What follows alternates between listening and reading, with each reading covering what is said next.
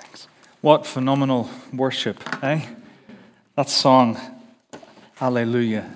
I don't know about you, it transports me to heaven every time. I don't mean that literally, but just something beautiful about that. Singing the song we will sing for eternity and not get bored of it. Brilliant. We're going to continue on 1 Corinthians 10. We read segments of it. You might like to have some of that passage open in front of you. About a year ago, this place arrived on our horizon. Keelam Farm Shop. Has anyone been there? Yeah, one or two. It's great. I'm not sponsored by them, I promise. But it's really good. You go in and sell everything, food-wise. Jacob, don't turn me down a wee smidge. I'm just echoing a bit. You go in, and in the butcher's section, there's a big chalkboard behind all the really lovely bits of meat. Men's weekend. And on the board, it tells you all about the meat that's in front of you. It tells you which, when it was slaughtered, when it was butchered, which farm it came from, what the farmer was, the day it was born, its likes, its dislikes, what kind of music it dances to. It tells you anything you want about this particular piece of meat. And we're into finding out about, where our food comes from. And whether it's because we want to know whether it's fair trade, or whether it's organic, whether it's not GM, whether it's a freedom food, or whether it's definitely British. It doesn't matter. We want to know the source of where our food comes from quite often, don't we? And then we feel happier about it munching into our burger, don't we? Well, there's a problem that's going on in Corinth at this time. And it's one that, Paul has received a letter from the people in Corinth, from the church in Corinth, saying, these are some of our issues. Here's a question for you. And the question is actually referred to in chapter 8, which it'd be good to read both 8 and 10 together at some point. And it talks about food that's been sacrificed to idols. And that was the issue in Corinth, because what was happening was, you brought your offering to the temple if you were a pagan, to Aphrodite or to whoever, and the animal that you sacrificed, it was dealt with in a couple of different ways. Part of the food would have been burnt on the offering to the god or the goddess. A part of the portion would have gone to the priests, and they would have had that as their sustenance. But a bunch of it would have gone to the next door shop, which was the butcher's. So if you wanted meat, you would go to the butcher's, and there was a fair chance that you would possibly get, not necessarily fair trade or organic, you'd probably get sacrificed meat, set aside non-sacrificed meat. And so for the church in Corinth, who, for a lot of them, they just got rid of this whole pagan society and idolatry, didn't know what they should do as Christians. And there are two rival kind of factions going on in the church in Corinth. And there's one side who are the rigorous legalists, and another side are the riotous libertarians. And the rigorous legalists are the ones who really need to keep calm and follow the rules. They need to know what's right, what's wrong, everything like that. Then there's the libertarians who are laid back, man. Keep calm because anything goes. We're free, aren't we? And earlier, they are called weak and strong because of their conscience sake. In chapter 8, both helpfully and not helpfully, Paul labels them as this. Those who need these regulations are considered weak. Their consciences are weak. They need some structure. And those who can see beyond it, have embraced their freedom, or have got strong consciences. And so in these two competing ideas within the church, they're saying, what shall we do in this area of meat that's been sacrificed to idols? And there's no real clear answer in Scripture, because actually the majority of life for them and for us is lived in the grey, isn't it? It's not black and it's not white. It's not yes and it's not no. It's a maybe, possibly, all these different shades of grey. And I'm not talking about the book. A lot of life is lived in the grey. Paul has been pretty clear on some particular issues, and we've looked at over the past couple of weeks. But a lot of life is lived in the grey. And this passage, this chapter, in fact, a lot of Corinthians, is Paul addressing particularly those who consider themselves strong, who fully embrace the concept of freedom and maybe gone a bit too far. So he's addressing the strong, those who think that they've got it sorted, they're solid, they know what they're doing, they've got a great grasp of the gospel. And his message, and the first main point of this passage, is found in chapter 10, verse 12. And it's a warning. Now, whenever I was growing up, we didn't have the warning, be careful. we had the warning, mind yourself. Or if you're my mother, mind you yourself, just in case you didn't realize she was talking to you. Mind you yourself. Take care. Beware. Watch out. Be careful. That's what the warning is. Have you ever been to a restaurant and someone comes with something like that big hot plate and comes along, puts it in front of you and says, the plate is hot, be careful. What do? You totally disbelieve them and go, woo, yes, it is hot. Or someone's got a freshly painted wall, they say, don't touch, wet paint. What do? It is wet,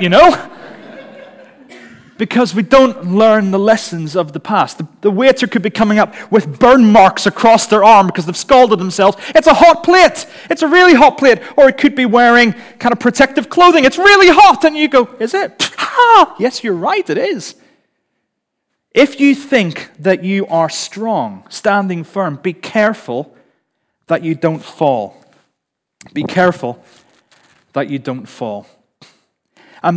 Paul uses the example of the people of Israel in this passage. And he says, these are your ancestors. These weren't ethnically Jewish people. So he's saying, these are your spiritual ancestors. You are part of the continuation of the story. In fact, you're part of the culmination. You're living in the age of the Messiah. But you are part of this story. So consider the lives of those who went before you and take heed of what happened with them. Because Israel, in this momentous story, they'd been delivered via the 10 plagues. They'd been delivered from Egypt and slavery and bondage and torture into the desert with God who was leading them by a cloud, a pillar of cloud by day and a pillar of fire by night. They could see God's power and His presence, His Shekinah glory was there. When they came to the Red Sea, the sea was blasted by the nostrils of the Lord, just opened up and they walked through on dry ground. They saw His protection. And whenever they were hungry, there was quail and there was manna provided by God. When they were thirsty, there was water that came from a rock. And they had the provision. It's interesting, these are the P's that we pray for at Beacons each time. We pray for God's protection, His power, His presence, and His provision, and a few others. They saw all this firsthand. They experienced it, and they were exposed to the reality of God. And yet it says God was not pleased with them. And in fact, all maybe but 2 of the people of those Israelites actually achieved the promised land. Why was that? Well, it's because they took their liberty that God had provided for them, and instead of using it for good, they mistook their liberty for license. And so they became involved in idolatry in Exodus chapter 32, where they create a golden calf to worship because they needed something tangible. Who is this God anyway? We need an idol to worship. And then it says they indulged in eating and drinking this sacrificed food. And then it says they got up, actually the Greek says they got up to play. You just think that there's somewhere, play. They got up to pagan revelry. What that means, they got up to orgiastic feasts. It says they were involved in sexual immorality when they mixed with the Moabites. And when they got up to kind of sexual immorality with them, they got intrigued by the Moabite gods and they started worshiping the Moabite gods. They tested God when they said, well, can you provide for us? And God got angry and said, yes, I can. Here you go. They grumbled in Numbers 21. They grumbled saying, but the food was better back in slavery. I'm getting a bit sick and tired of manna and quail, even if it is miraculous. And they grumbled and they complained and they looked back and wanted to go back to a place of slavery. What had happened? They lost out on what God had promised due to complacency. They got comfortable. They just presumed too much on God's goodness. Complacency led to overconfidence. And that's the worry that Paul has for the Corinthian church who grasped aspects of this being, this freedom, that they don't become complacent about it. So he says, mind yourself. I don't know if anyone's been to this place. This is Carcassonne in southern France. Has anyone been? It's, fantastic place. I'm not sponsored by their tourist board either, I promise. It's an amazing medieval city that's been kind of fixed up so you can see all the ramparts, all the walls, 2 concentric walls that make it look incredibly impregnable. But the thing is, these castle walls, no matter how thick they are, no matter how tall they are, no matter how strong they are, if one part of it's got a hole in it, it's insecure. If there's one part of that wall that is weak or it's got a gap, it will be insecure, regardless of what the rest of it is like. Be aware of weak points, vulnerabilities. You may think, I've made it, I'm absolutely sorted, but I guarantee you will have weaknesses, you will have vulnerabilities. So what are they? You don't need to share just at the moment. What are your weaknesses? What are your vulnerabilities? Do you have any? Because genuinely, I wonder whether some people think, I don't think I have any weaknesses. Let me tell you, ask the audience. Phone a friend. Or ask the closest friend, the Holy Spirit. What are my weaknesses? Where am I vulnerable? And then tell someone. Because the power of accountability is so vital. We spoke a couple of weeks ago about sexual immorality, and I referred to the issue that is plaguing a lot of people in the church, and that's pornography. And what I've noticed from things I've read and experiences I've had with some people, that actually you do not consider that you've ever got this area sorted. This is just an example. There are many other areas and weaknesses that people have. But for people who feel that they've eventually got it sorted, you don't consider that it's never a weakness. It is always going to be a chink in your armor, because as soon as you think that you're invulnerable, you're immune, that is when you are at your weakest. You need people who will firm you up. Overconfidence, everything sorted, not a problem anymore. Paul says, be really careful. Mind yourselves. Goes on to say about this thing, temptation. Perismos is the Greek word, and it's translated temptation here. And we immediately think it's the last donut on the plate, but actually, it's got many aspects. It's got about the idea of temptation, yes, but it's got an idea of test, and it's got an idea of trial. Like a challenge is probably a better word. No challenge has come to you which is not common to all people. A challenge to your faith security, a challenge in your situation to apply your freedom in Christ. It's nothing new. Israel had the same trials. Other Christians around the world have got the same tests. Even Jesus faced temptations. So don't think that you are immune to these things. Don't think that you are so holy and sorted and strong that you're immune, because that's when it's dangerous. It sounds like a pretty dark picture, but there's an amazing truth. God is faithful. Even in our failings, in our faithlessness, God is faithful. It says he will not let you be tested, tried, tempted, or challenged beyond what you can bear, because temptation, trials, is a choice. A temptation is always a choice. And you're told you're not going to be tempted beyond what you can bear. And I can hear some people, even inside me sometimes, going, yes, but I just can't resist. Do you ever say that in your head at all? Don't leave me hanging. I just can't resist. It's too powerful a temptation for me. Well, there's two ways of looking at that. One, it's a downright excuse, because you end up doing exactly what you wanted to do in the first place. Oh, it was too hard to resist. Actually, you chose to not resist. That's the first one. Maybe it's an excuse, I can't resist. Or maybe it is actually a habit, or maybe even addiction to a substance, an action, an attitude, a habit, maybe an addiction to people or certain thought patterns. These things don't happen on their own. They are usually the culmination of many, many choices that have got you to a point where it is hard to choose anything else but where you started from. Do you get that drift? That's why it's hard when you're addicted or you've got bad habits. It's not that you develop bad habit out of nowhere. You've made choices along the way that's got you there. The Lord's Prayer says, lead us not into temptation. Some wise Alex said, yes, because we do a good enough job ourselves. We do, don't we? So whenever we have got these trials, temptations, areas of weakness, seek help, whether you're using I can't resist as an excuse or whether it's a reality and you need help to beat that. The good news is the more positive, godly choices you make, the easier those choices are to make in the future. And the promise is God will provide a way out. The actual word has a root. God will provide an exodus for you. And the story of the Exodus, if you know it, it was not an easy route. Whenever you're tempted to have that last donut and it's really bad, God's not going to provide you with a hot chocolate fudge sundae as an option, an alternative, because that removes the temptation. You will not necessarily have the temptation removed. God will not avoid the temptation, but he'll give you the ability to stand up to it, the ability to survive it. He says, if you don't take this seriously, you become complacent.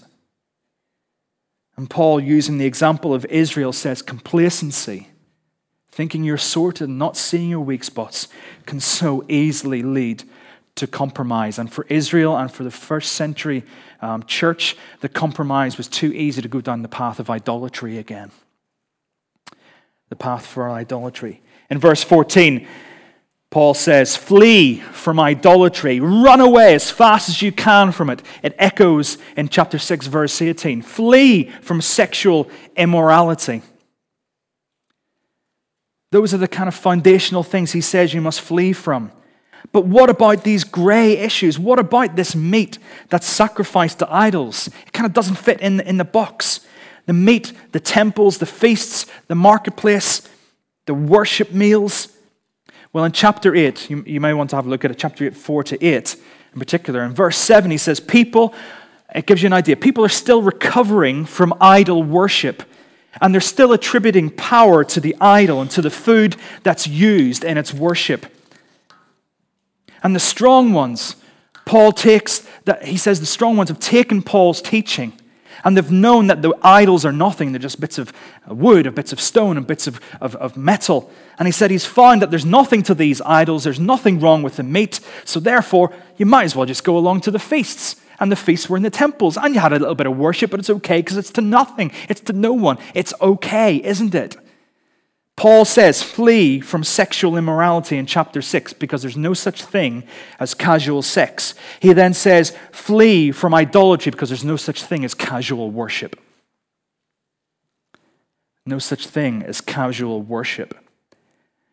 And Paul uses the example of communion. We eat and we drink the bread and the wine. We're going to be doing that a little bit later on. And there are two key aspects of communion that Paul refers to here. First of all, you're a partaker in Christ, in his sacrifice for you, in his body, in his blood. They're symbolic, but they're charged with a certain level of worship. You're engaging and partaking with God. But as well as that, you are engaging and partaking and becoming a partner with one another as you eat the one loaf, as you drink the one cup. It's a community thing as well. And he says, don't eat or drink casually or carelessly. And that's expounded on in the next chapter. Because in verse 20, he goes on to affirm that idols, they're just wood, they're just stone, they're just metal. That's all they are. But the worship, the active involvement in those rites, there's actually something a little bit more malevolent behind it all. So although these idols of Jupiter, of Aphrodite, of whoever, they're just rocks and stone chiseled by people, there's a puppet master behind that, and that is the dark reality of demonic forces. So the sacrifices that people have made to Aphrodite, thinking it's the beautiful goddess of beauty, there is actually a malevolent demon enjoying the worship that should have been given to God, but is being directed somewhere else. There is a real negative evil reality, a spiritual reality behind these things. The spiritual reality, these enemies of God, they are not equal to, but they're certainly in opposition to God. And you cannot worship and fully participate in communion with Christ and each other and then go and do exactly the same with those of demons. I've got this idea that Paul must have been really familiar with Matthew's gospel, particularly chapters 5 and 6. There are echoes of it all over the place. And one here says, no one can serve two masters. Either you'll hate one and love the other. You cannot serve both God and Mammon, the god of money. That's what Jesus said, and Paul is echoing it here. You can't have a foot in both camps. The reason being is that, do you know what, whenever you're a child and you've got a biscuit and you've got a brother or a sister and your mum or your dad says, it's nice to share, isn't it? It's nice to share, and you begrudgingly break it in half and you take the bigger half. God doesn't share. God doesn't share. Isaiah 42. I am the Lord, that is my name. I will not yield my glory to another or praise to idols. He doesn't share his glory with demons. So therefore, we cannot celebrate communion openly with God, to meet with God and worship, and then go and flagrantly offer ourselves up to other idols. So in relation to the danger for those who need to avoid the sacrificial system, there's a reason why it's sensible for them not to. There is a dark puppet master in the background that is ready to receive their worship. And the same with us today. Whatever our potential idol is, the action, the activity, the object, the habit, or the person is not necessarily evil in itself, but the force wanting you to replace God with whatever that is evil, is malevolent. What is it that's distracting you from being the person God wants you to be, from doing the things God wants you to do, from going and sharing fellowship and communion with another person, with going to worship? What is it that's getting in your way? Because although that activity may not be evil, there's something behind it which is enjoying the fact that you're not worshiping God. Mind yourself. Mind yourself. We move on. Paul takes the next section. He takes that libertarian mantra again that he's referred to in chapter 6. Everything is permissible. Everything's permissible. And you say, not everything is beneficial. Everything's permissible, though, but not everything is constructive. It's very easy to read this and go, well, it's to do with me, isn't it? So anything's permissible, but it may not be good for me. It may not be beneficial to me, may not be beneficial or constructive to me. It's easy to read that about yourself, but the next bit doesn't let you. Don't seek your own good, but the good of others. Everything is permissible, but not everything is beneficial or constructive to you or to other people. This whole passage is not about how you struggle with temptation and conscience, but how you look after other people who do. And our responsibility is to look after the good of others. So Paul goes on, you can eat whatever you want in the marketplace without holding a full-scale inquiry to find out when it was slaughtered, who sold it, to where, to when it was cooked, and when it was sold. You don't need to. You can thankfully receive this offering and go, thank you, Lord, for the earth is the Lord's and everything in it. You can go to an unbeliever's house and they present you with a meal. And you don't need to say, so can you tell me where this is from, because otherwise I just won't be able to eat it. You eat it. Because table fellowship is so important in those days. You eat it and you give thanks to God. Why? Because the earth is the Lord's and everything in it, regardless of whether it's been taken and abused and used. The earth is the Lord's and everything in it. But, this is where it got confusing. I started reading it going, what's he on about? But if the source of the food is sacrificed to an idol, and it's been pointed out to you, not to inform you for interest's sake, but by a brother or a sister for whom it is an issue that it's been sacrificed to an idol, then don't you eat it. Not for your sake or for your conscience or for your salvation of your soul, but for their sake. A person's conscience is not law for all, and a person's freedom is not license for all. So if a person feels that they cannot eat this meat or do whatever, because for them it would take them down a path which isn't good for them, then it's wrong of you as a Christian brother or sister to go, well, I'm going to have it anyway in front of you. You say, no, it's okay, we'll not do that. But in the same way, that person's liberty, that person's freedom, you shouldn't be saying, well, you have to do what I do because I'm free and you're not, you're weak, I'm strong, copy me. Not for your sake, but for others. This is not about right and wrong. It's not about sin and salvation, but about what is of benefit and constructive and helpful and loving for your fellow Christian. And unfortunately, these are really gray areas, and these are some of the areas that are gray. For some of you, some of these may be very black and white. But because not all of you think they're black and white, that necessitates that these are in the gray. If you follow me. Should Christians drink? Should Christians get drunk? Should Christians smoke? Should they swear with culturally relevant swear words? Should they eat halal food? Should they eat kosher food? Should they go to the movie? Should they watch an 18 movie? Should they play the lottery? Should they use lottery funds? Should they join the army? Should they fight? Should they kill for their nation? Should they date a non-Christian?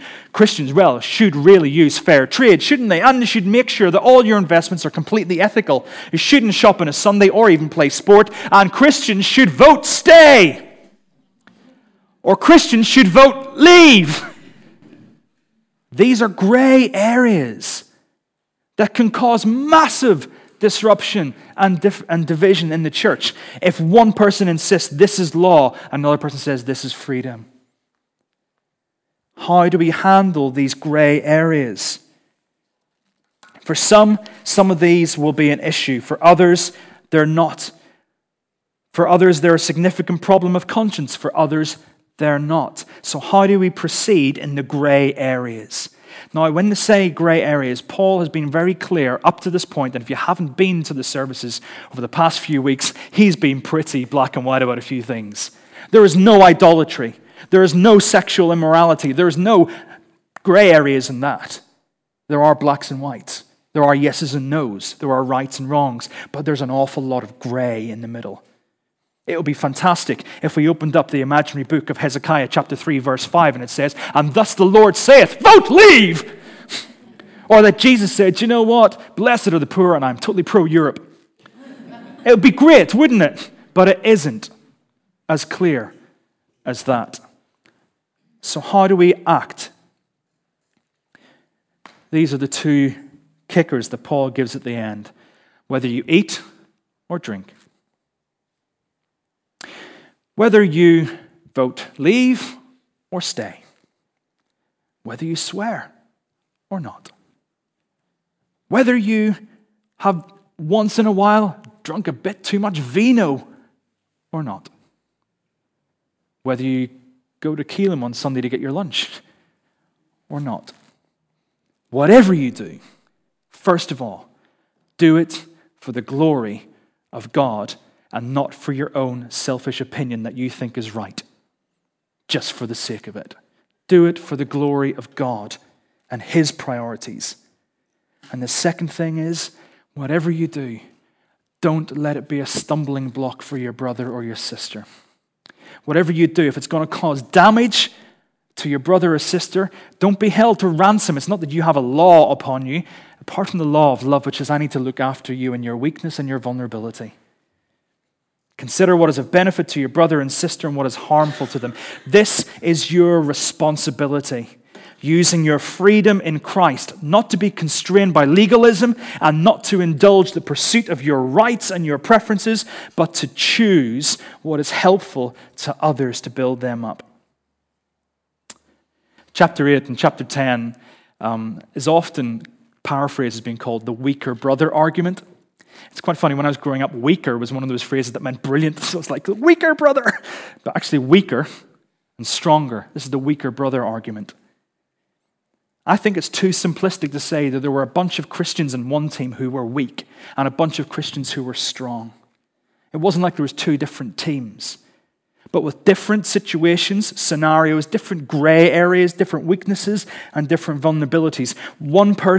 For one person, it's a trial, it's a temptation, it's a test, it's a challenge. For another person, it's not a problem. And for each person has got different weaknesses and areas of challenge and grayness and areas where you are weak or where you struggle. And for others, it may not be. And our responsibility is to help those who've got weaknesses, trusting and believing they're going to help you and yours.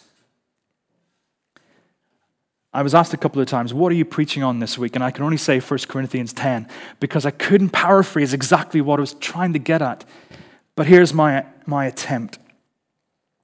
Paul says, don't get complacent with your position with God. Don't get overconfident that you got it sorted and that you can't be touched, you're untouchable. Because if that's your attitude, you are in danger of missing your weak points. And if you miss your weak points, you're in danger of compromise. Compromise to you, and because you're part of the body of Christ, compromise to others. Instead, look for what's constructive. Not necessarily for you, but what's constructive for others, for your brothers and your sisters. And the trust, that love, the agape love, is that they will be doing the same for you. I said the title of this kind of is Mind Yourself. Actually, it's more Mind Yourselves. I don't want to quote Jerry Springer because I don't like him, but at the end of his programs he used to say, take care of yourselves and each other. So I want to say our responsibility in black and the white and in the greys is not to fight for your rights, but to mind yourselves. Let's pray together.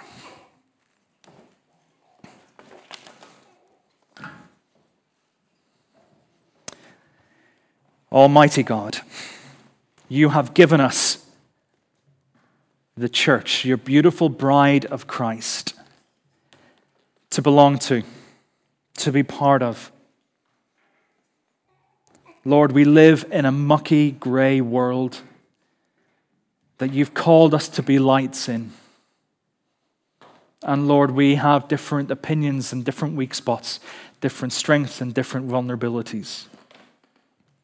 Lord God, will you imprint on us the importance of looking out for each other and their weak spots, and to do nothing which will hamper or stumble our brother or sister. And Lord, may we have the courage to open our lives to the examination of your Spirit to see where our weak spots are. To be willing to be vulnerable with others in order to firm up those walls so we don't get complacent, that we don't fall down to compromise for ourselves and don't lead others. But Lord, show us how to constructively bless others.